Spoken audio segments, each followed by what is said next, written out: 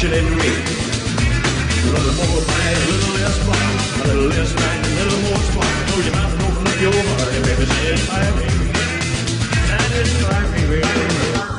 The 64th regular convention of the Lutheran Church Missouri Synod is just around the corner. As we prepare for that convention under the theme, One People, Forgiven, I invite and encourage you to consider the following 5 critical considerations. Number 1, doctrinal agreement in the Lutheran Church Missouri Synod. Number 2, unity, concord, and harmony in our beloved church body. Number 3, the mission of the Lutheran Church Missouri Synod. Number 4, how our Synod is providing global confessional leadership. And number 5, financial realities in our Lutheran Church Missouri Synod. May God bless your consideration of these very important matters as we prepare for this convention, which is just around the corner. And just around the corner it is. That was the president of the second largest Lutheran church body in America, the Lutheran Church Missouri Synod, President Gerald Kieschnick. He has released some videos on the LCMS website in preparation for this year's convention, which takes place in Houston, Texas, July 10th through 17th. And we on Table Talk Radio think these are worth considering, as he suggested. So to do that with us today is Pastor Todd Wilken. He's host of the radio program Issues, Etc. Welcome, Todd. Evan, thank you very much for having me. Well, here we are heading into the convention, and we have some considerations from our synodical president. We're going to go through these each one by one. But first, what do you make of the considerations that he found important enough to post on the website? I actually agree that I may quibble with the order that they were put in, but I actually agree that these do cover pretty much all of the bases of what's the challenges facing the Lutheran Church Missouri Synod. I do disagree with the way he approaches them, the way he frames the questions, but just as topics, I think it's pretty much on the money. Suppose someone has mistakenly tuned into this program and is wondering what's the big deal. I mean, certainly this is LCMS Inside Baseball, but suppose someone's listening to this and says, who cares? They're going to go off, do their meeting, have their business, and then we'll just carry on as normal. How do you respond? Well, that's a very good question, by the way, and I think probably 90% of the members of the Lutheran Church Missouri Synod, and these are people who probably know that they're members of the Lutheran Church Missouri Synod, could care less, or couldn't care less, I should say. And that's to be expected. That's just the culture that we're living in nowadays.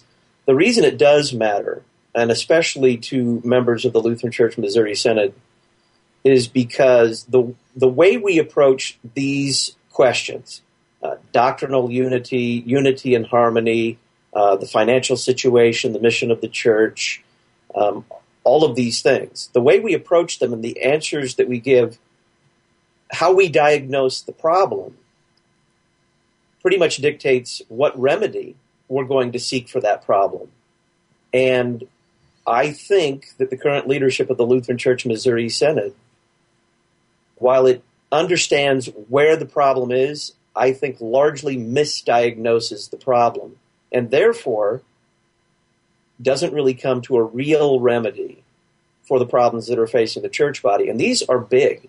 We're talking about the Lutheran Church Missouri Synod sitting on a continuum with a lot of other church bodies in mainline Protestantism. And we may sit farther back from the precipice of liberal decline than other church bodies, but we're still on that continuum. There's no doubt about it. We are flirting with things that other church bodies have flirted with for 30 years.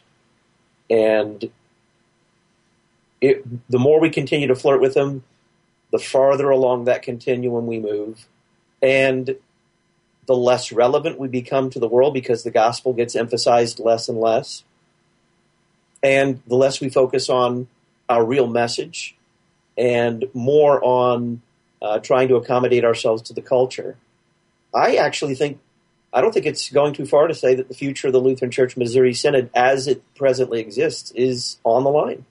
Okay, let's then address the first of his concerns, and he has a whole video on this. By the way, if you would like to look at these yourself, you can go to look at them on the website, lcms.org. But the first of the considerations he would want us to consider before the convention is that of doctrinal unity in the LCMS. Critical consideration number one is doctrinal agreement in the Lutheran Church Missouri Synod. This is a matter that's very close to my heart, and I know it's close to your heart as well. Many have heard me say or have read what I have written about the reality that doctrinal agreement in the Lutheran Church Missouri Synod is a wonderful blessing that God has given this church body over the 163 years of its existence. I thank God, and I know you join me in thanking God, that we are not arguing about or even debating some of the major issues of theology and doctrine that other church bodies are not at all in agreement concerning. I thank God that we have been blessed with a wonderful understanding of the authority of Holy Scripture and how Scripture serves as the only rule and norm of faith and of practice. Most of you have seen perhaps a document that was published by Concordia Publishing House titled, "This We Believe," Selected Topics of Faith and Practice in the Lutheran Church Missouri Synod. While this document does not cover all matters of doctrine and practice in our synod, it does discuss those matters that are of more contemporary interest and about which there is concern throughout the entire world and also in the church. This is a wonderful tool, and I thank God for it. I pray that it's useful to you in your Bible studies and in your own personal studies of the positions of the Lutheran Church Missouri Synod on these important matters. You've also heard me say or seen me write a reality and an acknowledgement that there are certain areas of doctrine and practice in which the Lutheran Church Missouri Synod is not in complete agreement. These include administration of Holy Communion, the role of women in the church, matters pertaining to worship styles, and inter-Christian relationships. As we continue to work on those very important matters to come also to a point of complete agreement on them, I pray that all of us will continue to remain faithful to our covenants of love about these matters as we search the Holy Scriptures and engage in significant dialogue and study about these matters. In the meantime, again, I know you join me in thanking God for the wonderful blessings He's given the Lutheran Church Missouri Synod in our areas of doctrinal agreement. Pastor Wilken, if you and I agree on the big things, like the creeds, none of us would quibble, have anything to disagree with anything in the ecumenical creeds. We even agree maybe on communion, and we agree on what baptism is, but we still disagree on the smaller things of the Lutheran Church, things like the role of women in the church or worship styles. Are we in doctrinal agreement? We may or may not be in doctrinal agreement. What do you mean by that? Well, what I mean by that is there's a tendency, and this is something that actually grew out of in the very, very beginnings of Christian liberalism in Europe in the 19th century, a tendency to minimize doctrine and to be minimalistic when it comes to doctrine, and to judge doctrinal unity rather than upon how much we agree, with really essentially how little we disagree on. So, and this is exactly what President Kieschnick is engaging in here when he frames the question of our doctrinal agreement. The first thing he does is he compares the Lutheran Church Missouri Synod's level of doctrinal agreement with other mainline Protestant church bodies. Now, it's true that we agree more doctrinally with each other than do Christians in other mainline Protestant church bodies. But that's irrelevant. We do not judge how healthy our doctrinal agreement is by comparing ourselves to other church bodies. Because you can always find another church body that is more messed up doctrinally than the Lutheran Church Missouri Synod. So it is a bogus comparison. If we compare ourselves to the Evangelical Lutheran Church in America, of course we're not debating the things they're debating. We shouldn't be debating the things that they've been debating. No one should be. They shouldn't be debating those things. So to judge the health of our doctrinal agreement or the how good we're doing in doctrinal agreement by comparing ourselves to other church bodies is really framing the question in a very disingenuous way. The standard for doctrinal agreement is Scripture, not other mainline Protestant church bodies. And I've noticed that Dr. Kieschnick has consistently done this throughout his 9 years as president. Rather than saying, Scripture calls us to complete unity in all these things, the gospel and all its articles, he basically says, well, we're doing better than the other church bodies are, but we still have a few points of agreement, and we'll work on those. The other thing that President Kieschnick is doing here is, while he's giving lip service to searching the Scriptures and to having agreement on the authority of Scripture, the document that he cites, This We Believe, if you look at it, has precious little Scripture cited in it. It is mostly synodical resolutions, not scriptural passages, not the basis for real doctrinal unity, but basically our official convention positions on certain issues. Now, it's good that the Lutheran Church Missouri Synod has taken positions on the four areas that he's talking about: communion practice, women in the church, worship, and inter-Christian relationships. It's good that we've taken biblical stands there. We haven't always taken biblical stands there. But again, the touchstone for doctrinal agreement is Scripture, not comparing us to other church bodies, and not what we say in convention, not our quote-unquote official positions. There's precious little Scripture in that document. There's precious little appeal to the Lutheran confessions in that document. The Lutheran Reformers considered it sufficient for unity to agree upon those things that we find in the Lutheran confessions. And I find it a bit alarming that there's so little Scripture and so little reference to the confessions there. In fact, I'm pretty sure that in all five of the critical areas that Dr. Kieschnick lays out, he makes no reference to the Lutheran confessions at all, which is kind of conspicuous by its absence and should concern us all. I want to just, if you don't mind, Evan, I just want to touch on one other thing that I heard there, and that is he talked about areas of disagreement in worship styles. Evan, we don't disagree in the Lutheran Church Missouri Synod on the style of worship. Style is irrelevant. We disagree on a theology of worship. The congregations that worship like Pentecostal, Baptist, or Methodist churches have a different theology of worship than congregations that worship like Lutherans worship. It's that simple. It's not a question of style. It's all a question of theology. It's a question of what you believe worship is, and therefore how you believe Christians ought to worship. Style is a red herring. I don't know that Dr. Kieschnick intends to mislead when he talks about worship styles. He's using kind of the popular parlance there, but that is, whether intentional or unintentional, very misleading. Style is not the issue. The issue is what we believe worship is, and therefore how we believe Christians ought to worship.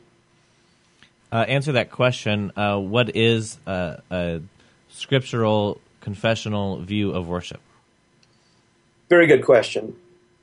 The Scripture's view of worship is that God serves us through the means of grace. Those means of grace are the preaching of God's Word and those sacraments instituted by Christ.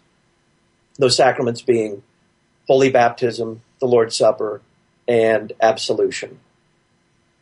This is what Christian worship is. It's the substance of Christian worship, and from that substance, the so-called style, quote-unquote style, I would say worship form rather than style. From the substance comes the form. So if the substance of Christian worship is the preaching of law and gospel and the administration of the sacraments, the form you end up with, surprise, surprise, is the historic liturgy. Contrary to that is the more modern way of looking at worship as essentially what man does to please God or to appeal to God. And this is very popular in all Christian denominations. It's very popular in the Lutheran Church Missouri Synod in congregations that are essentially aping evangelicalism in their worship forms. And if you believe that worship is, first, what we say, what we do, what we bring on Sunday morning to God, that substance expresses itself in a worship form consistently that is, I guess you could call it contemporary worship. Largely an emphasis on what's going on inside of us, what we have to say, and what we're doing. So we're talking about two different theologies of worship at work in the Lutheran Church Missouri Synod. And frankly, until the leadership of the Lutheran Church Missouri Synod recognizes this, we are going to get nowhere on the issue of worship. The divide is only going to grow larger. My next question is a question that I am almost embarrassed to ask, but I think it's a question that needs to be asked. And that is a question, what is a Lutheran? Because I spent, people sometimes ask me, did you grow up Lutheran? And I really choke at my answer because I spent the first 18 years of my life in the ELCA. And so I have to muster up an answer whether or not I grew up Lutheran. So Pastor Wilken, what is a Lutheran? A Lutheran is a Christian who understands Holy Scripture and in all of its parts, what it teaches, in the light of the 16th century documents of the Lutheran Reformation. In a nutshell, the Book of Concord. That means that a Lutheran is a biblical Christian, taking the Bible very seriously, but understanding that this Bible has a central message and can be interpreted rightly or wrongly. And the right interpretation of Scripture is expressed in those 16th century documents of the Lutheran Reformation, the Book of Concord. That's what a Lutheran is in essence. If you want to speak about it in more theological terms, a Lutheran is a Christian who understands himself to be a sinner, rightfully deserving eternal damnation from conception, who has been declared righteous by God the Father solely by his grace through faith in Jesus Christ alone. That's the doctrinal formulation of it. And along with that belief in being declared righteous by grace through faith for Christ's sake alone, come all the other things that Christians everywhere at all times ought to believe. Again, those things expressed in the Book of Concord. To put it in a sacramental way, another way of talking about a Lutheran is someone who understands that God communicates his forgiveness of sins, his mercy, and eternal life to him, a sinner, via those specific things instituted by Christ: the preaching of God's word, holy baptism, the Lord's Supper, and the word of absolution. A Christian who looks for God's mercy specifically in those places and no place else, not in his own experience, not in his feelings, not in the community, no other place other than those specific things instituted by Christ. In this first consideration from President Kieschnick on doctrinal agreement, as we go into the convention, he said that God has blessed this church with doctrinal agreement. And when I heard this, I quite honestly thought of a speech that you gave. I think it was at the Brothers of John the Steadfast meeting, and you talked about in that talk, I think what you coined as LCMS exceptionalism. Would you talk about that? Yeah, that's a term that I borrowed or I coined from what people commonly talk about American exceptionalism. And it's interesting. I actually do believe in American exceptionalism because I think the standard there is quite a bit lower. But when it comes to LCMS exceptionalism, I think it is probably the biggest problem we have right now running in the Lutheran Church Missouri Synod. It is the belief that somehow the Lutheran Church Missouri Synod is not like other church bodies. We're exceptional in that we really can't go wrong. We really can't make any big mistakes. We can err here and err there and flirt with this and flirt with that. But ultimately, somehow we have a shield of divine protection around us that keeps us from falling into heresy. This belief is not consciously expressed by many in the Lutheran Church Missouri Synod, but it is pervasive. And I used to believe it. I used to believe that the Lutheran Church Missouri Synod was exceptional, that while it might stray occasionally, God would somehow keep it from straying in such a way so as to do damage to the gospel permanently. I don't believe it anymore because if you look at the history of our church body, it's not borne out by history. And if you look at the present state of the Lutheran Church Missouri Synod, it's quite obvious that the Lutheran Church Missouri Synod can and does err, and that we have no promise if we stray from God's word and from what it means to be Lutheran, from our confession, we have no promise that we're going to remain Lutheran in spite of ourselves. And lastly, the tail end of this video that we played, President Kieschnick talked about remaining in covenants of love. What does he mean by that? It's an interesting term, isn't it? It's a term that I think probably grew up in the beginning of his administration, where President Kieschnick began by talking about the Lutheran Church Missouri Synod not really having any serious doctrinal agreements. Now, he's changed his tune a little bit. But at the beginning, this covenants of love was kind of jargon for congregation and pastor A may practice open communion. Many congregations and pastors in the Lutheran Church Missouri Synod practice open communion. Let's just admit it. They're not practicing close communion. They're practicing open communion. If I can walk into your church on a Sunday morning and make it to the communion rail and receive the Lord's body and blood without anyone talking to me or by simply checking off certain boxes on a communion card that no one ever looks at, that's open communion. And that's, I would say, probably the standard practice in many Lutheran Church Missouri Synod congregations, if not the majority of Lutheran Church Missouri Synod congregations. Whether they intend to or not, they're practicing open communion. Anyone can commune without any particular inquiry as to their confession, their belief. And again, to the communion cards, the communion cards, you could just try it sometime. Go to one of these churches, and instead of checking the boxes, write out your grocery list and hand it to the elder. He'll still let you go to communion. He doesn't look at it. No one looks at it. They look at it afterwards to see if they want to send you a letter welcoming you to the congregation, but they don't look at whether or not you believe what it is Lutherans believe about the Lord's Supper. Congregation A practices open communion. Congregation B and its pastor practices closed communion, the historic practice of the church.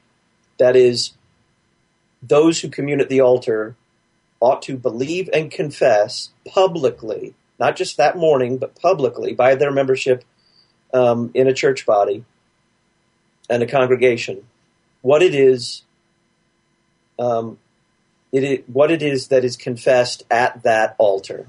That's closed communion, historic practice of the church, and there's no quibbling about that. Congregation A practices open communion. Congregation B practices closed communion.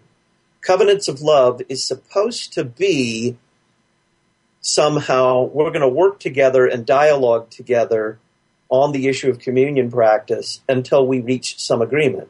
Well, Evan, until the practice changes at Congregation A, that is, until they stop practicing open communion, we can talk about loving one another and being in a covenant with one another, but it's meaningless. We're really talking about congregations repenting, pastors and congregations repenting of their false communion practices and returning to the historic practice of communion fellowship. That's what needs to happen. We can love each other all day long, but until there is repentance and a change of this false practice, the covenant is, in essence, ends up being, and this is what it's actually ended up being, it's called a covenant of love. What it really is kind of a coercive thing that says we have to continue to commune together in spite of the fact that we teach and practice differently about communion fellowship. It's a recipe for disaster. Call it a covenant of love.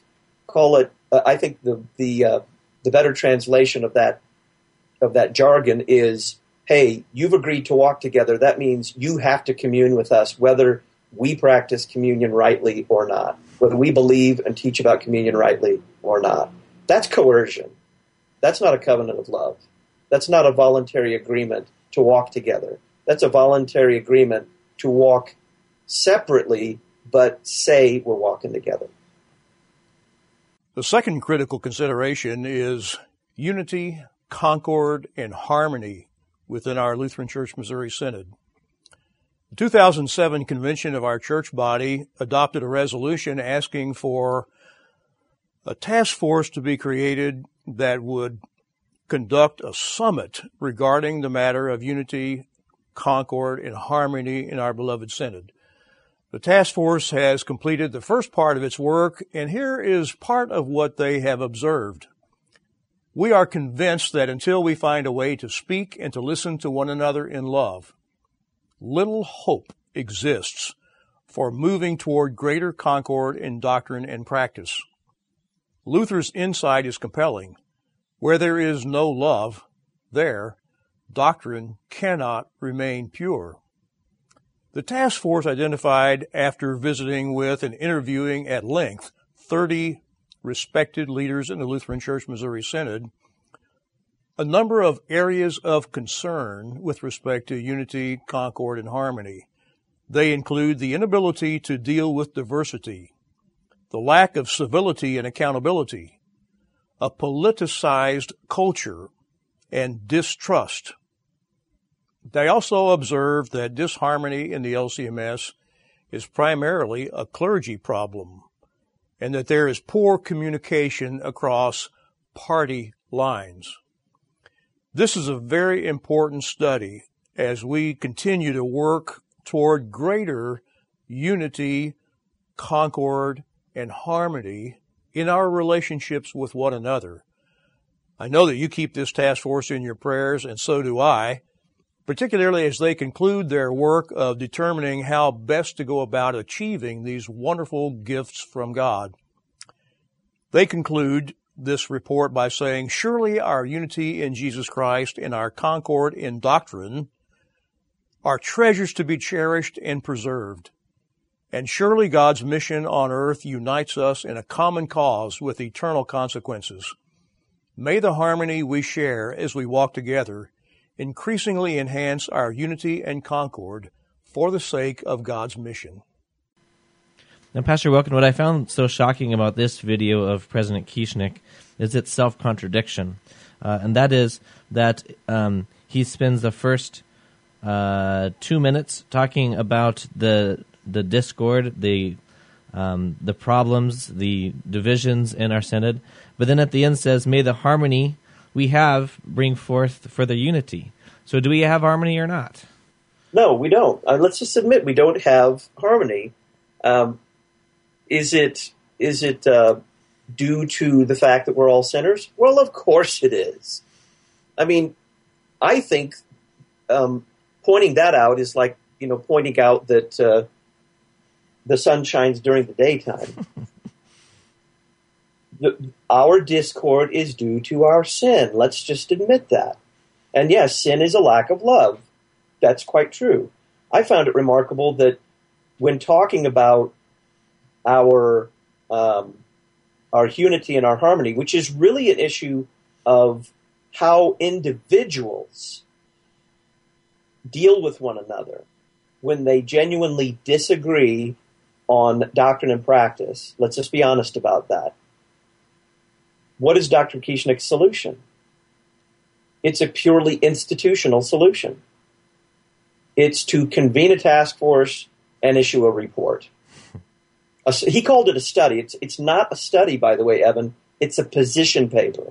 A study talks to hundreds or thousands of people, assembles the data, and then in a dispassionate way reports on the data gathered from a large sample. This task force talked to under 30, quote-unquote, LCMS leaders. I don't know who the heck they are. Obviously handpicked. Otherwise, you wouldn't have only 20-some of them. That's one thing that actual studies don't do. They don't handpick their sources of information. This one does. And then on the basis of talking to under 30 members of the Lutheran Church Missouri Synod, issues what they call a report, which is actually a position paper.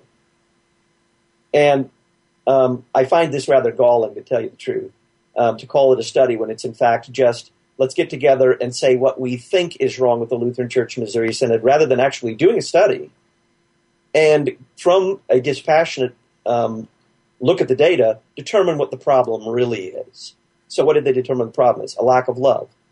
There we are back to the covenants of love thing. And that, again, is so obvious and self-evident. It's like saying, it is like saying the source of our disharmony is sin. To say the source of our disharmony is a lack of love. So did we need a task force to do this study to tell us that we're sinners? No. Why don't we get more specific? I find it intriguing that one of the things this quote-unquote study found was that a big part of our disharmony comes from the inability to deal with diversity. And to me, that sounds like very thinly veiled code for you pastors and some of you lay people who just can't accept the changes that are coming upon the church from the culture. You pastors and you lay people who just can't deal with the fact that the Lutheran Church Missouri Synod congregation down the street no longer teaches or practices as a Lutheran congregation, but teaches and practices as a pan-evangelical congregation. You pastors and lay people who can't deal with the fact that the leadership of the Lutheran Church Missouri Synod wants to ape evangelicalism, non-denominational evangelicalism, in our worship practice, in our theology, and in our approach to matters doctrinal and practical. Well, I wouldn't call being concerned about the doctrinal decline of the Lutheran Church Missouri Synod an inability to deal with diversity. By the way, that term diversity, if you ever want to, if you want to see the camel's nose in the tent, there it is. Diversity is a term that is so slippery. Just ask someone from the Evangelical Lutheran Church in America what has slipped in the tent in the name of diversity. And you'll get a laundry list of some rather shocking things. I think the inability, or I should say the unwillingness to deal with diversity, when diversity is diverse teachings and diverse practices in what is supposed to be a doctrinally unified church body, I think that an unwillingness to deal with diverse doctrines is a good thing. I think it's what actually helps hold doctrinal unity together. Is this a clergy problem? Yes, but that is a problem. It shouldn't be just a clergy problem. The unwillingness to deal with diverse and new teachings in the church should be a clergy and layperson problem. Unfortunately, we have allowed the laity of our church, in spite of their call to be taught better, we've allowed them to be dumbed down. The reason that it appears that the pastors are the only ones that care about this is because we have not been teaching our people to care about doctrine and the practice that flows from that doctrine. We've allowed them, in effect, to be non-Lutheran members of Lutheran congregations. Quote-unquote Lutherans who don't know what Lutherans really believe, teach, confess, and practice. It should be a problem for everybody. The new teachings, the new practices, and the deviations from our historic teachings and practices that are so common in the Lutheran Church Missouri Synod ought to concern everybody, pastors and lay people. And I think it's right. By and large right now, pastors are the ones who are most concerned about this. Why? Because pastors are the ones who see the dangers of the false teaching and false practices. But the laity ought to see those dangers too. We need to catechize our laity much better than they have been. You know, calling it a clergy problem strikes me a little bit like calling the conditions in the Lutheran Church Missouri Synod before the walkout a seminary faculty problem. Well, it was obviously much more than a seminary faculty problem, wasn't it? When I first saw the titles of these 5 considerations, I thought that there would be some overlap between 1 and 2 because number 1 talks about doctrinal agreement. Number 2 talks about unity, concord, and harmony. And I thought, well, what's the difference? Well, now that I watch the video, I see the difference. What he means by unity, concord, and harmony are issues like dealing with diversity or politicized culture or distrust. Why not have those two one of the same, that our unity and concord actually comes from our doctrinal agreement? You know, it really should be one thing, shouldn't it? In fact, he acknowledges there that or at least that task force quote-unquote report acknowledges that our doctrinal unity should lead to more concord. Well, why not deal with it as the one problem it is, rather than trying to deal with our doctrinal unity as some sort of an abstraction and our harmony and concord as another abstraction? Let's deal with them both as concrete realities. Let's admit that the reason Pastor A doesn't trust Pastor B is not because he just doesn't love Pastor B for some reason. He doesn't like him. Let's admit that the reason that Pastor A doesn't trust or love Pastor B is because these two guys actually disagree. And doctrinal disagreement breeds distrust. Let's admit that. And once we've done that, then at least we're honest with one another. Then I think we can actually, in spite of our disagreements, practice love toward one another by first and foremost being honest. Some of the nicest, most likable pastors I have ever met are the least Lutheran pastors I've ever met. Well, I personally like them. I personally would love to sit and have a cup of coffee with them, but I can't commune with them. And that would be called unloving on my part, although I might personally love them to pieces. It is truth and love together. And truth begins with honesty. As long as we are unwilling to admit that the distrust and the lack of love that exists in the Lutheran Church Missouri Synod is born largely of real doctrinal disagreements, then, as I said before, we can love each other all we want. We're still not being honest with one another. The third critical consideration is the mission of the Lutheran Church Missouri Synod. In grateful response to God's grace and empowered by the Holy Spirit through word and sacraments, the mission of the Lutheran Church Missouri Synod is vigorously to make known the love of Christ by word and deed within our churches, communities, and the world. That's the mission statement of our synod adopted by the 1998 convention.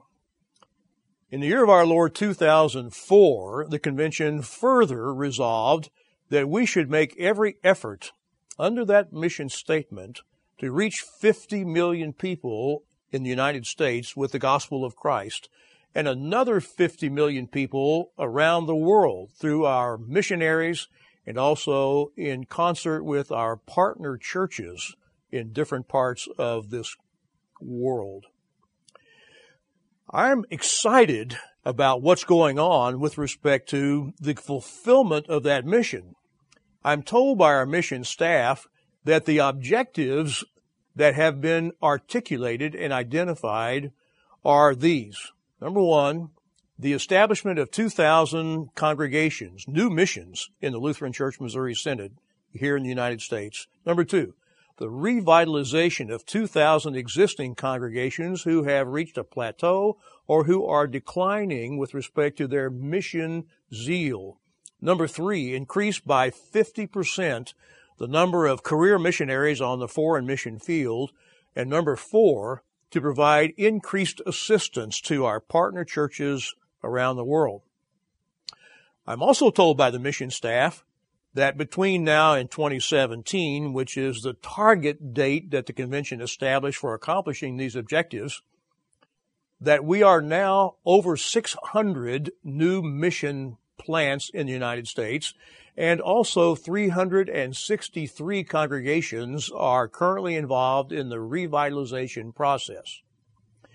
These objectives are part of the Synod's mission initiative called Ablaze, also adopted in 2004. In my report to the convention workbook, I thank God for the blessings that Ablaze has been to those congregations and those districts who have been very intimately involved with its objectives. I also mention my awareness that not everybody in the Lutheran Church Missouri Synod is excited about Ablaze. As a matter of fact, there are some in our synod who are very critical of Ablaze.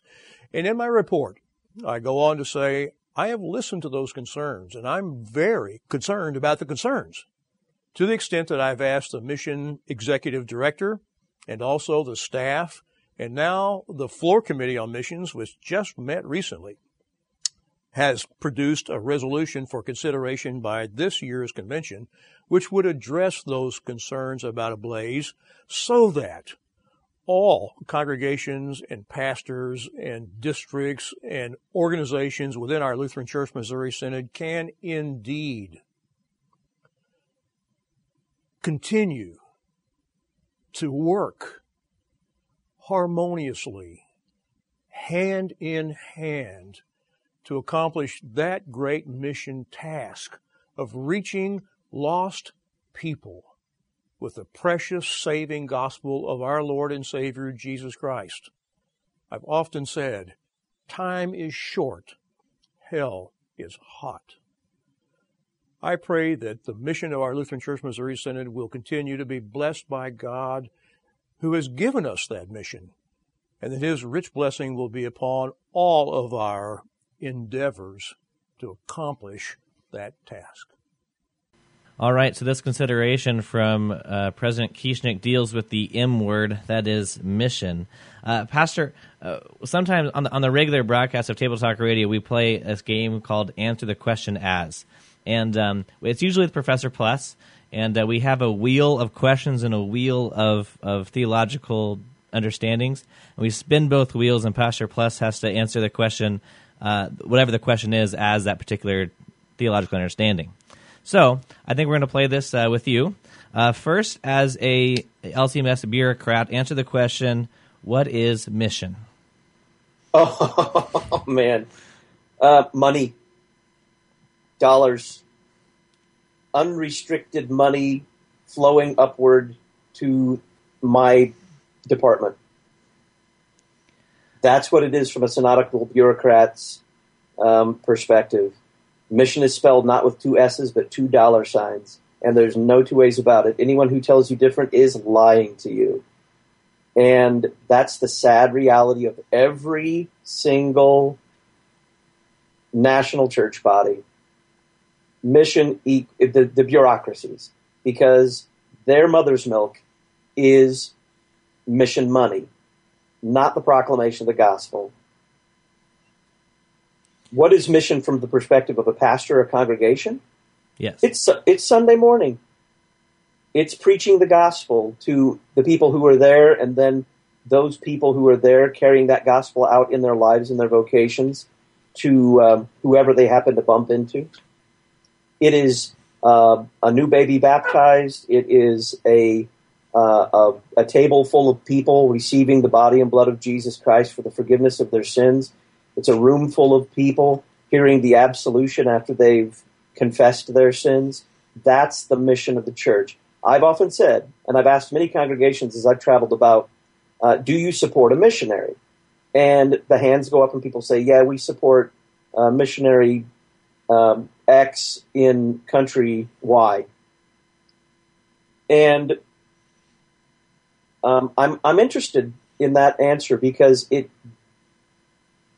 indicates a view of the mission of the church which is far away from us and being done by someone else. And maybe it's being done by the synodical bureaucracy in St. Louis. Maybe it's being done by a missionary off on foreign soil. Then I ask the question again, do you support a missionary? And they start to get the idea that maybe I mean something different by missionary than the synodical bureaucracy has been teaching us for 100 years. Every congregation that has a pastor supports a missionary. They call him pastor. He's a missionary. Every pastor is a missionary. His mission field is his congregation and the community where that congregation is found. Every congregation that supports a pastor supports a missionary. We have, 7,000 missionaries in the Lutheran Church Missouri Synod. They're spread out all over the United States doing what missionaries do. As long as we define the mission of the church as something other than the preaching of the word and the administration of the sacraments to sinners, wherever we find sinners, we are going to misunderstand what the mission of the church is. I find it unbelievably ironic that Dr. Kieschnick, near the end of his comments there, said, time is short and hell is hot, and yet his quote-unquote mission program is called Ablaze. Amazing to me. There's so much in Ablaze to commend, because in terms of its distribution of money, it does support some good stuff. It also supports a lot of, what should I call it? Foolishness.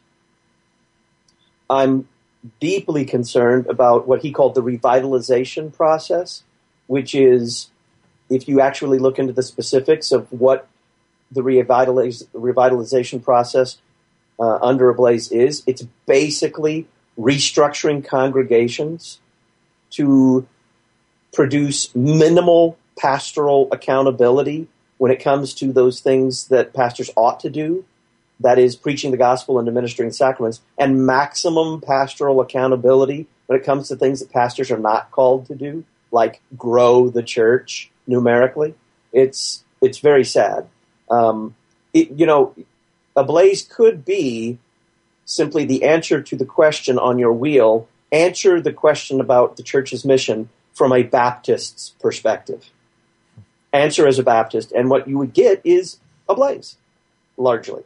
With what Ablaze does, it's taken basically a Baptist theology of the mission of the church and peppered it with Lutheran terminology.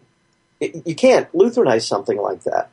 My biggest concern, actually, about Ablaze is the money, to tell you the truth, Evan. If you look at and I'm going to ballpark the figures here, but I think they're accurate within a couple million, or a fraction of a million. Ablaze claims to have had pledged to its $100 million goal about $60 million so far. Ablaze claims to have collected of those pledges just under $30 million.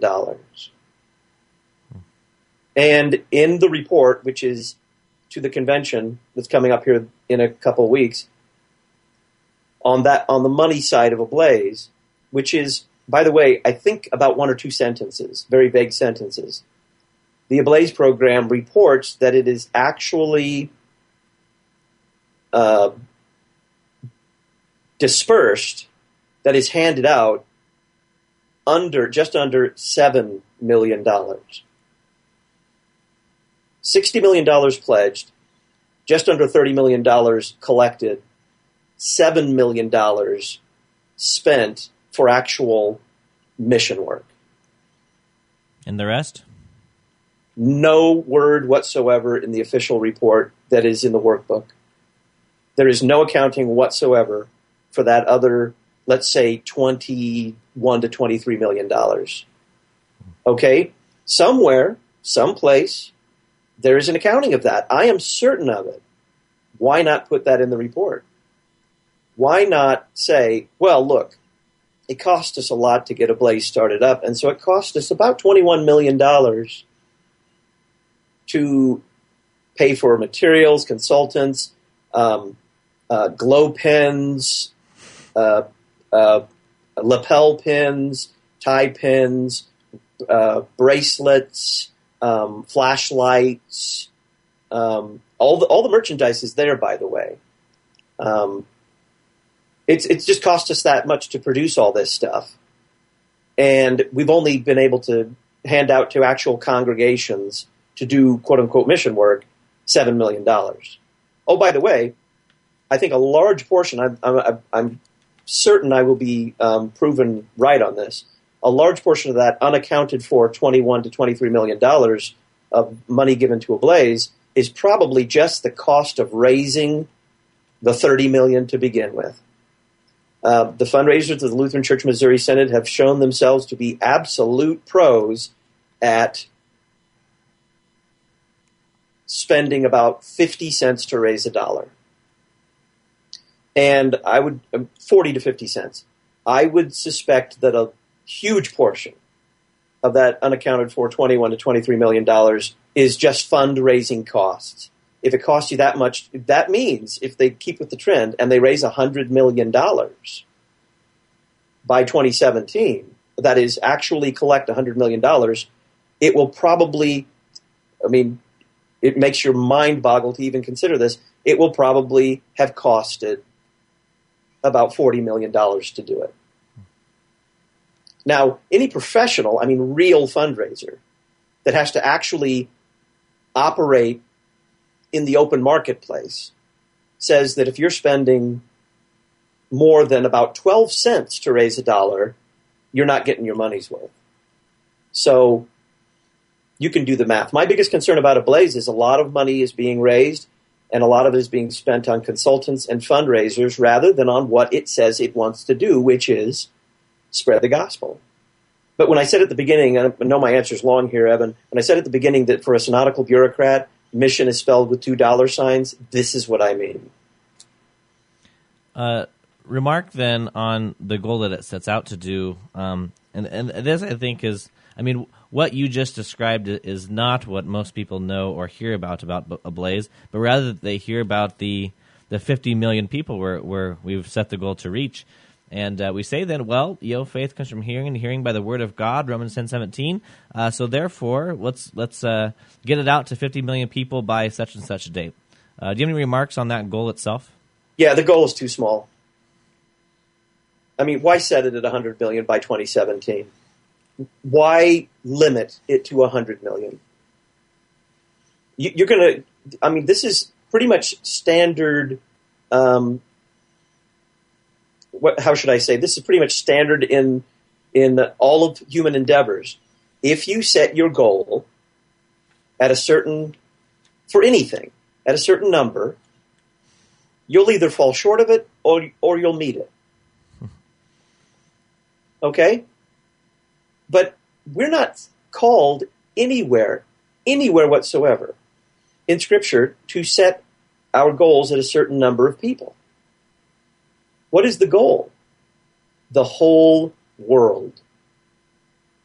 That's our goal number. Every creature under the sun. That's our goal number. I just think Ablaze, in terms of its money, has been too expensive because it's been run out of one of the most inefficient and expensive organizations in Lutheran Christendom. And I think that it's, in terms of its goal for reaching the lost with the message of Jesus Christ, has far underestimated the task and far underestimated the power of the gospel to reach people. Critical consideration number 4 is global confessional leadership.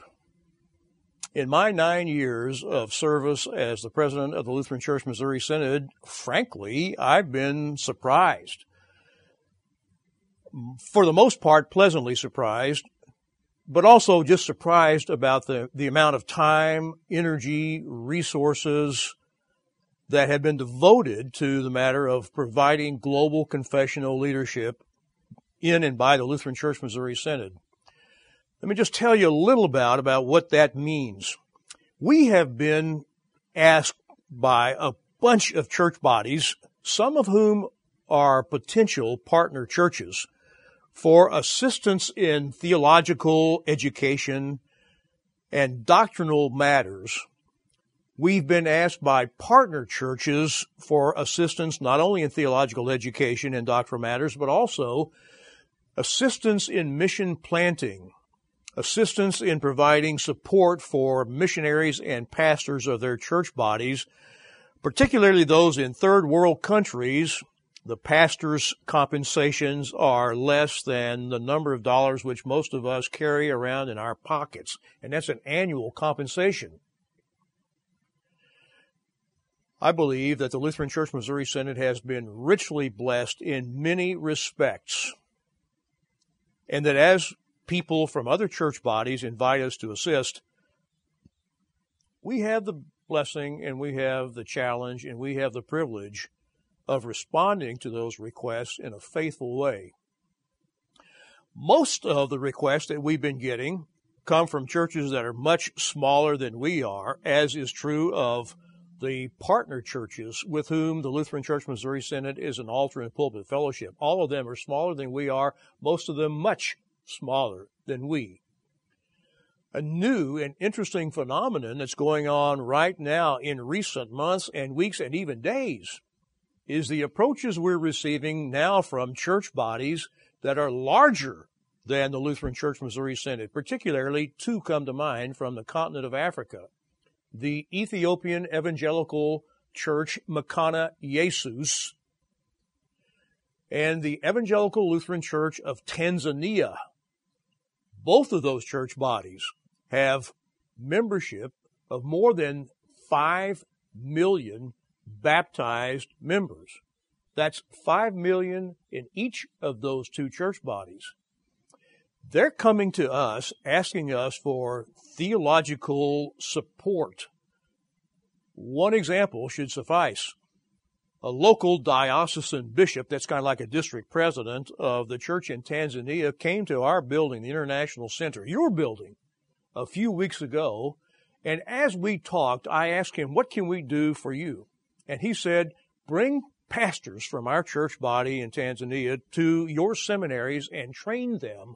I said specifically, what is the most important need for training?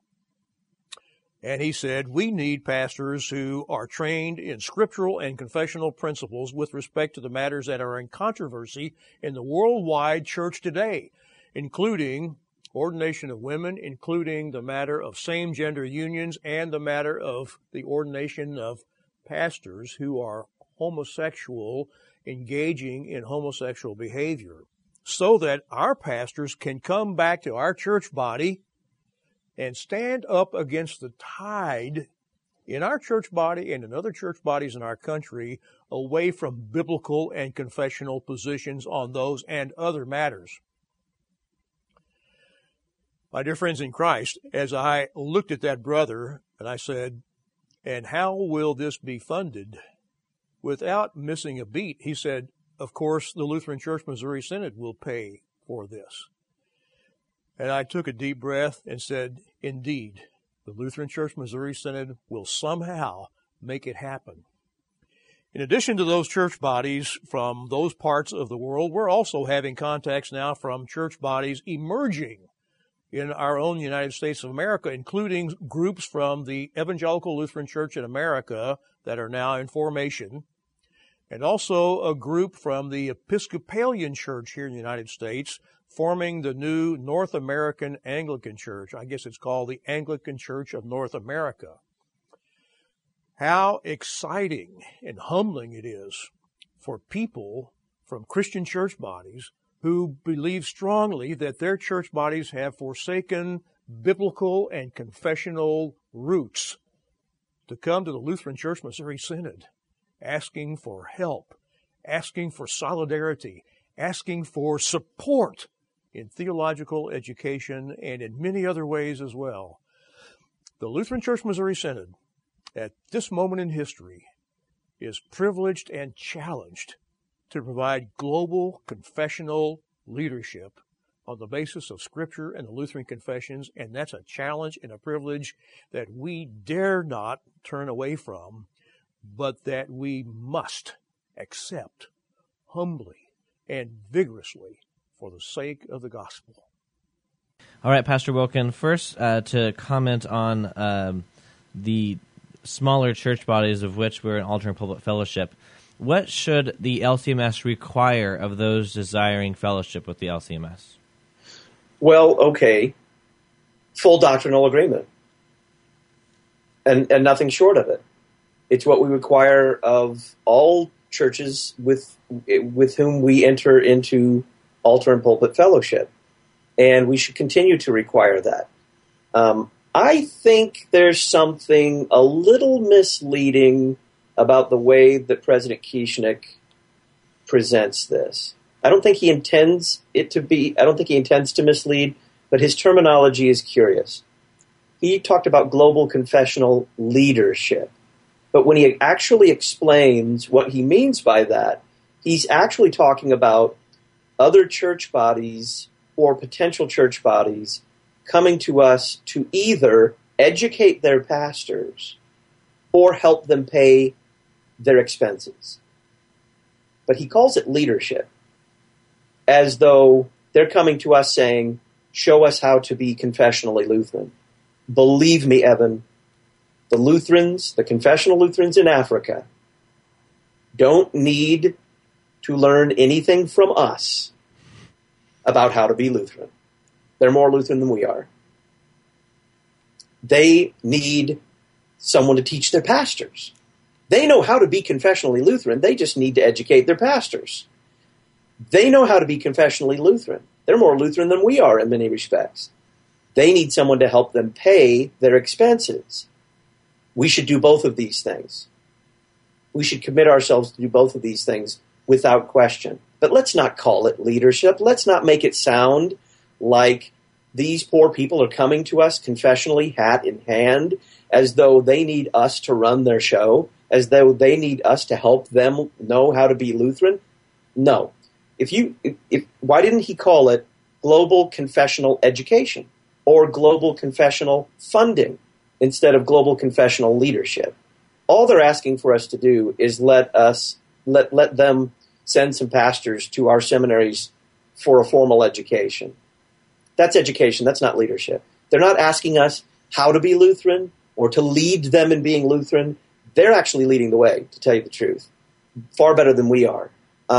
I think this is an attempt to present the Lutheran Church Missouri Synod as a leader in global confessional Lutheranism that it isn't.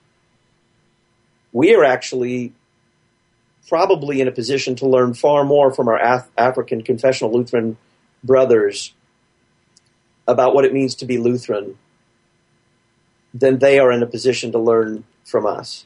We're the ones who are actually, to one degree or another, forsaking or abandoning our confessional Lutheran roots. They're the ones who've just rediscovered them and love them apparently more than we do. So let's just be honest and not call it leadership. Let's call it education and funding. They're asking us to help pay, and they're asking us to help educate. Why? Here's the real kicker here. Why are they coming to us, the Lutheran Church Missouri Synod? Because we're rich Americans. It's that simple. Because we live in the most affluent country in the world, and we've got money to burn. It's because the poorest Lutheran in America is still exponentially more wealthy than the richest Lutheran in Africa. It's because we have money, and we have more money than we need. That's why they're coming to us. They're coming to us because they don't want to go to the ELCA. The ELCA is no longer Lutheran, and they know it. So they find the next most Lutheran church body that has money. And I do not fault them for this. I do not fault them for this in any way whatsoever. They're doing exactly what ought to be done. They are seeking from those who have, among their Christian brethren, assistance and help financially because they don't have. And golly, Evan, we shouldn't have to sit there in an office in the fourth floor of the Lutheran Church Missouri Synod's International Center and wait for a diocesan bishop to travel all the way over here to seek an audience with our president before we help them. We should have been over then helping them before they ask. We should be over there saying, what do you need? What can we pay for? Can we take a couple of your pastors back and educate them? We shouldn't wait for them to come and ask us. We should be doing it already. That is the responsibility we have as rich American Lutherans, is to go find them where they are in need and help them right there, and not wait to be asked and then call it leadership. To give a couple examples of what you're talking about, I was one of the students that had the opportunity last year to go to Madagascar through the LCMS Word of Relief and Human Care, which traditionally takes six students from the Fort Wayne Seminary. And I was struck when we got there and found that most pastors are taking care of at least 3 churches. And there was one church in particular we went to. It was on the grounds of a leper colony.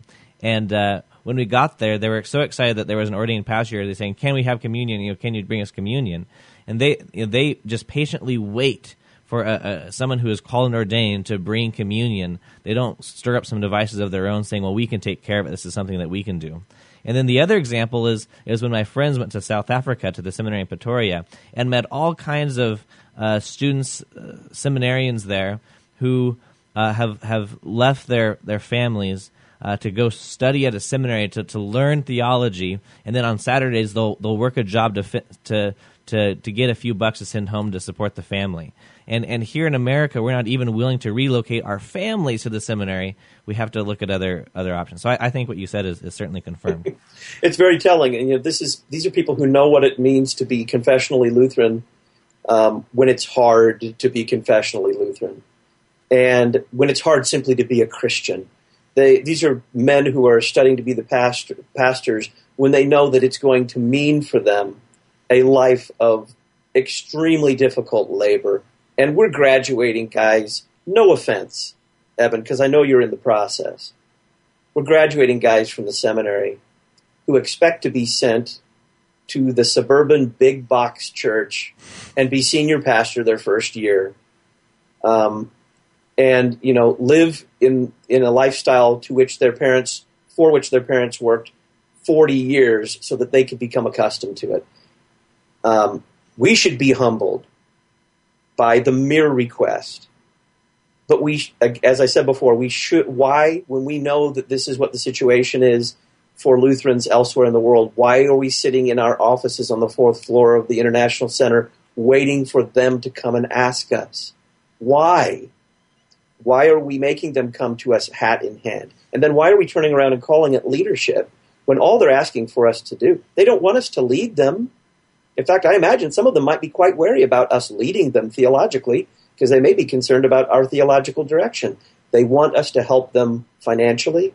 They want us to help them educate their pastors so that they can do this on their own. You know, there are more Lutherans in Africa, I believe, than there are in the United States. And I think we need to finally admit that just because we're rich and just because we have peace on our borders and just because we drive fancy cars and are able to build big office buildings for our church officials, that doesn't make us leaders. What makes for a leader in global confessional Lutheranism are Christians who are faithful to the Scripture and the confessions and will not compromise with the culture. And whoever is doing that, I will call a leader in global confessional Lutheranism. And at this point, honestly, I can't say that of the Lutheran Church Missouri Synod or of its current leadership. And now the fifth and final consideration by President Kieschnick for the 64th Regular Convention of the Lutheran Church Missouri Synod, which takes place in Houston, Texas, July 10th through 17th. Critical consideration number 5 is financial realities. One would have to have been living in a cave the past couple of years not to know about what's going on with respect to the economic challenges that are being experienced not only here in the United States, but also in different parts of the world. The global economy is indeed impacted by many, many factors that have practical expression in the lives of people and in the lives of businesses and corporations and governments in many ways. The church is not immune from the impact of the economic difficulties which we're facing in our country and in our world. Just recently, the chairman of our Synod's Board of Directors, Chaplain Don Mucko, and I, at the request of the Board of Directors of our Synod, started calling the district presidents and chairmen of the boards of directors of our districts, particularly those who have been and are experiencing financial challenges. As Don and I got involved with those 30-minute calls, 30 minutes for each of the districts, I said, you know, Don, we need to call all 35 of our districts, not just the ones that we know are having some financial difficulties. And so we did. We called every one of the 35 district presidents and board of directors chairmen. Those calls included prayer, expressing thanksgiving for the partnership in the gospel which the Synod at the national level experiences in a beautiful way with each one of our 35 districts. Expressing thanksgiving for the dollars that are passed along by the district boards of directors and, in some cases, the district conventions for the work of our national and international mission endeavors. We listened also to the ways in which the economic difficulties are affecting our respective districts, some of the reductions in force that they've had to make, some of the sacrifices that they've had to make. And as we listened, we also became even more aware than we already were that obviously these conditions in our country are affecting congregations, lay people in our congregations, pastors, and commissioned ministers of the gospel in our congregations. It's obvious, as district presidents have shared with me over the past couple of years, that the economic difficulties are manifesting themselves in different ways in different congregations. Some parts of the country are feeling the pinch in a stronger way than other parts of the country. In some parts of the country, school teachers or directors of Christian education or deaconesses or directors of Christian outreach, and even in some cases, associate or assistant pastors have had to be removed from their ministries because of a lack of financial wherewithal to meet the congregation's fiscal obligations. That's a painful thing for a synod president to hear. It's a painful thing for a parish pastor to speak. It's a painful thing for those workers to experience. So it is that we are called upon to keep clear in our minds what it is that we are about in the Lutheran Church Missouri Synod. A very good reminder for me comes from Synod President Friedrich Pfotenhauer, who in the times of the Great Depression in 1932 at our Synods Convention that year said these words: "It is true that the present economic conditions throughout the world induce us, if we do not keep our vision clear, to curtail our church activities. No doubt money is more scarce than in previous years. All the more must we keep before us the lesson of history. First, that the more evil the days, the greater our prospect of success in our Christian work. And secondly, that when children of God are eager to promote their Savior's glory, the Lord supplies the necessary means and blesses them." That's our hope. That's our trust. That's our confidence that God's rich blessing will abound in our lives, in our congregations, in our districts, in our national church body, in our mission to the world, as we continue to place our trust and confidence in God's providential hand and His blessing upon the work that He has given us to do. Pastor, it is hard economic times. What is a church to do? Well, it's interesting that President Kieschnick mentions the bad economy as the source of, it's the only source he mentions, actually, of the present financial crisis in the Lutheran Church Missouri Synod. Actually, even when the economy was booming, there was a financial crisis in the Lutheran Church Missouri Synod. The financial crisis in the Lutheran Church Missouri Synod far predates President Kieschnick's time in office. He cannot be blamed for this. I think he may have done things to exacerbate it, make it worse. But the present financial crisis in the Lutheran Church Missouri Synod far predates President Kieschnick. It is, I think, the result primarily not of a bad economy, but of a complete change, a cultural change in our society where, quite honestly, the average parishioner just doesn't think that the national bureaucracy of the church is that important. Brand loyalty no longer is sufficient. Flying the synodical logo flag is no longer sufficient to support a national bureaucracy. There was a time when you could hoist the synodical logo flag up the flagpole and that brand loyal generation would get out their checkbooks. That generation is largely gone. The next generation simply does not see what's worth paying for in a national synodical bureaucracy. So the bad economy is not the reason that LCMS Inc. can't pay its bills. It's a combination of a failure of LCMS Inc. to provide to the average parishioner any proof that they need to help pay the bills. But I think the other thing is that we have a model of revenue flow that is that. Well, let me explain to you how synodical revenue works. Contrary to the way that President Kieschnick seemed to present it, as though the primary financial crisis is in our congregations losing their pastors, their deaconesses, their teachers. This is a result of the bad economy. There's no doubt about that. Some pastors may have had to, congregations may have had to say, we can't support a full-time pastor anymore, sorry, or to their deaconess or their teachers, and that is a sad situation. And that is a result of the economy. But the financial crisis in Synod is primarily at the district and the synodical level, not at the congregational level. The average congregation, while they may have been impacted by a bad economy, is still perfectly willing to pay their pastor. Why? Because they know what their pastor does, and they know why they support a pastor, a man to preach the gospel and administer the sacraments.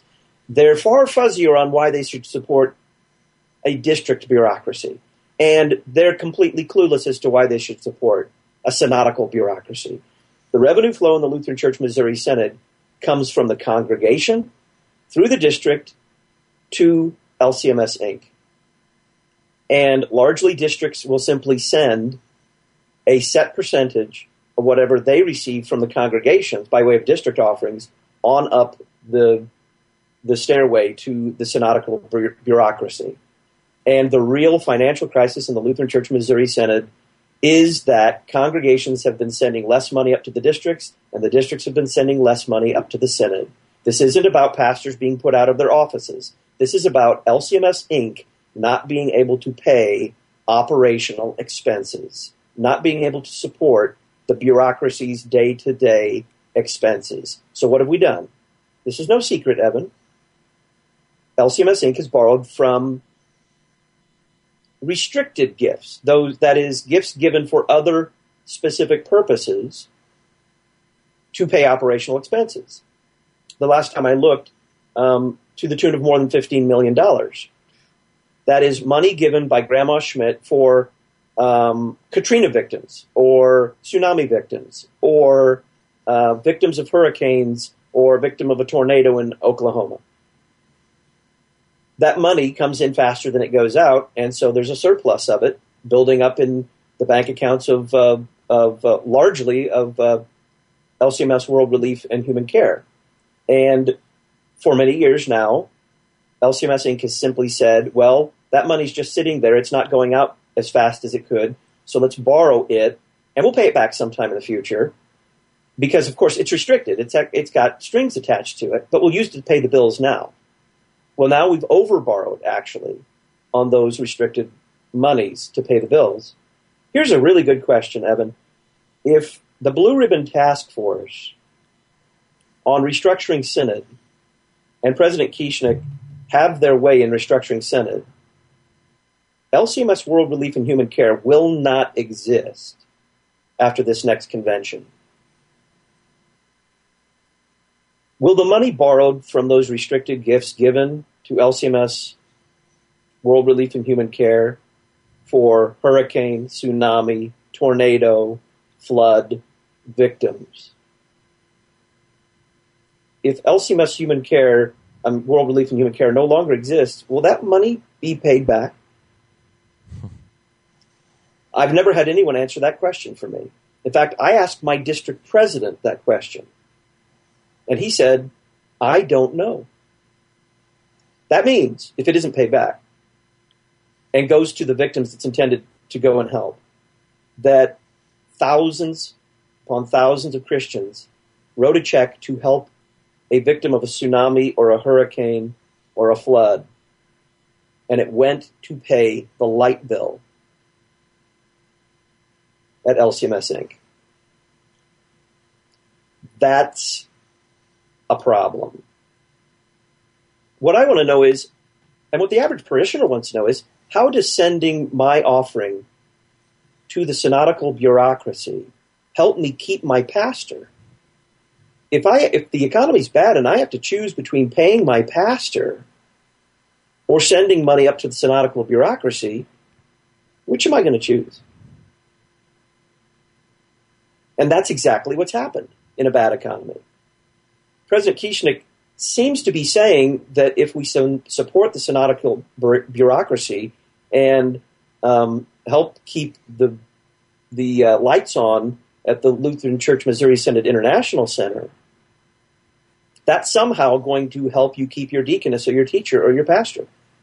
I'm no economist, but I don't think it will. In fact, I'm pretty sure that if we rob Peter to pay Paul, then we might not have Peter. So what congregations need is a slimmer, trimmer, synodical bureaucracy. And I'm not talking about restructuring to make everything the president's job and the president's responsibility, which is what the Blue Ribbon Task Force is essentially asking the synodical delegates to do. I'm talking about cutting departments. Instead of simply getting rid of program boards and making everything the president's responsibility and authority, how about cutting departments that don't directly pertain to the mission of the Lutheran Church Missouri Synod? How about not trying to do everything, but doing it poorly, but doing the few things that we really are constitutionally required to do as a national church body together and doing them well and less expensively. Why not say, instead of having a synodical board for this and that and every other thing under the sun, all fully staffed, why not say, let's, instead of restructuring all of Synod, let's leave the president's office with as little power as it has right now and cut departments. Now, will some bureaucrats be put out of work? Of course they will. And will that affect people? Of course it will. But the question is, how much longer can we continue to act as though the congregations of the Lutheran Church Missouri Synod really want to fund a bureaucracy? They just don't know it yet. And how much longer are we going to act like the mission of Christ's church depends on whether or not our bureaucracy continues at its present levels? How much longer are we going to mistakenly mistake what a bureaucrat in St. Louis does for what a pastor does in his parish every day?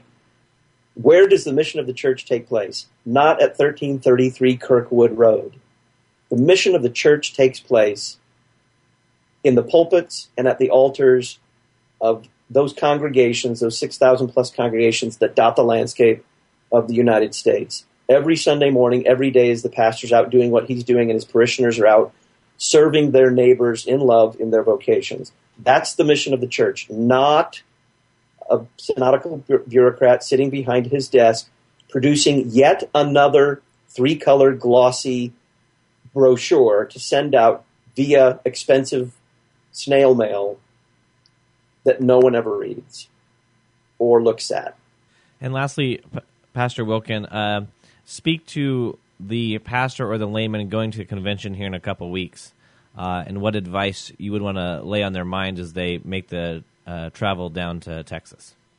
Good luck. Houston is a miserable place in July. I've been there before. Synodical conventions are a tiresome affair, but they're necessary. My best advice is thoroughly understand every single resolution you are asked to vote for or against. Thoroughly understand it. And by that I mean understand it in terms of Lutheran theology. We are a church body, after all. Does this confess or promote the further confession and proclamation of the saving gospel of Jesus Christ? Or does it serve some other purpose? Does this candidate for president, vice president, all the other vice presidents, board of directors, or other boards, does this candidate, is he Lutheran?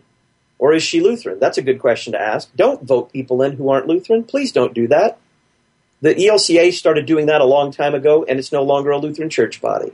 They started electing Episcopalians, effectively, as their presidents, and guess what? They're Episcopalians now, for the most part, who still call themselves Lutheran. So is this candidate truly Lutheran? Does this candidate want to see this church body remain Lutheran, or does this candidate want to see this church body become something else that is less than Lutheran or other than Lutheran? Does this candidate want to boldly confess the Lutheran faith, or do they simply want to say what is minimally necessary to pass for a Lutheran at convention time? And I think finally, with regard to the restructuring proposals, which ironically I come to last, but the delegates will probably consider first, do you want anyone, even your most trusted friend, to be invested with the kind of power that the Blue Ribbon Task Force is recommending we invest in the office of the president? It is true, power corrupts. even the best of men. And absolute power corrupts absolutely. And I've been a Lutheran my entire life from baptism. I've been a Lutheran pastor now for 20 years. My experience pales by comparison to many others. But I cannot think of a single person that I've ever met in the Lutheran Church Missouri Synod to whom I would give the kind of power that the task force is asking we give to the office of the president. We simply cannot trust that kind of consolidation of power in the hands of anyone. And all those things that go along with it, all those other parts of restructuring that serve that consolidation of power, why do we need them if we're not willing to allow that power to be consolidated? You're going to be told at the convention that this is necessary for the financial survival of the Missouri Synod, for the mission to continue, and for the efficiency of the synodical bureaucracy. President Kieschnick is right. The synodical bureaucracy is incredibly inefficient. It takes a long time to get anything done. We should keep it that way. We like our government politically to run this way, don't we? We want Washington to be inefficient. If Washington were efficient, it would be a dictatorship. We want it to take a long time to implement big changes. Why? Because big changes sometimes, if implemented quickly, destroy the very institutions that they're put forth to help. Our synodical bureaucracy is inefficient, and it should remain that way so that changes to our doctrine, our practice, and our confession cannot be made the way that they have in the very efficient organizations of the Evangelical Lutheran Church in America, or the very efficient organization of the Episcopal Church USA. You know what got them where they are today? Very efficient bureaucracies and a lot of consolidation of power. They're cost efficient. They're time efficient. And now their church bodies are heretical. And I'll just quote Pastor Bill Swirla, who once said, ironically, preaching from the pulpit of the chapel at the LCMS International Center. I'm pretty sure it's the last time he was ever invited to preach there. He said, the church has survived 2,000 years of what can only be called gross mismanagement. But it has survived not because it's been mismanaged. And its future survival is not going to be based upon whether it can be managed more efficiently or in a better way. It has survived because the church lives on the Word of God and the sacraments of Christ. And it will survive in the future because those will remain among us. So don't let anyone tell you, dear delegate, that the future of the Lutheran Church Missouri Synod depends on restructuring or depends on one man being elected, President Kieschnick or Pastor Matt Harrison. Make your yeses be yeses for things that are truly Lutheran. Make your yeses be yeses for men who are truly Lutheran. We've been talking with Pastor Todd Wilken. He's host of the Lutheran radio talk show Issues, Etc. You can find out more about it by going to issuesetc.org. And speaking of the Blue Ribbon Task Force, Issues, Etc. has devoted how many hours of airtime have you guys talked about the Blue Ribbon Task Force, Pastor? Too many. I think 6 hours in the last year, which is a lot of airtime. Talking with Dr. Ken Scherb, who I believe is the hands-down expert in matters of synodical, I was going to say politics, but he's the least political person I've ever met in my life. He understands how the beast functions. He has been through its digestive tract and out at the other end, and he knows how all the organs therein function. and he knows how the Constitution works, and he knows how the bylaws function. And so we've been simply tapping his expertise in those various hours throughout the last year on the things being proposed by way of restructuring in the Lutheran Church Missouri Synod. And you can find the audio and transcripts of that on issuesetc.org. Pastor Wilken, you've been very generous with your time. Thank you very much. Evan, thank you very much. So it's time for convention. Everyone's going to Houston. We are voting on things, and everybody's maybe considering these videos and considerations that the president of the Synod has given us. And we're asking the question, why does all this matter? I mean, it's a business convention. It doesn't really matter about the mission and work of the church. Well, is that true? Someone might say, well, it's only about the gospel, as long as the gospel is there. Well, the gospel is what's important, that Christ has taken on human flesh. He's entered our world and taken on sin upon himself, crucified that sin on the cross to give us new life and forgiveness. But does that mean these operations of our church have nothing to do with that very gospel, to get that word out? In fact, it has a lot to do. And so whether we're teaching that the Lord's Supper is his very body and blood, but letting anyone come to the altar, or we're practicing in our church that worship is something that we do rather than what God does for us. These are issues that are very important. And I commend all the delegates who go to convention to keep this on their minds as they make very important votes. Thank you for listening to this edition of Table Scraps, production of Table Talk Radio. I'm Evan Gigline. See you next time.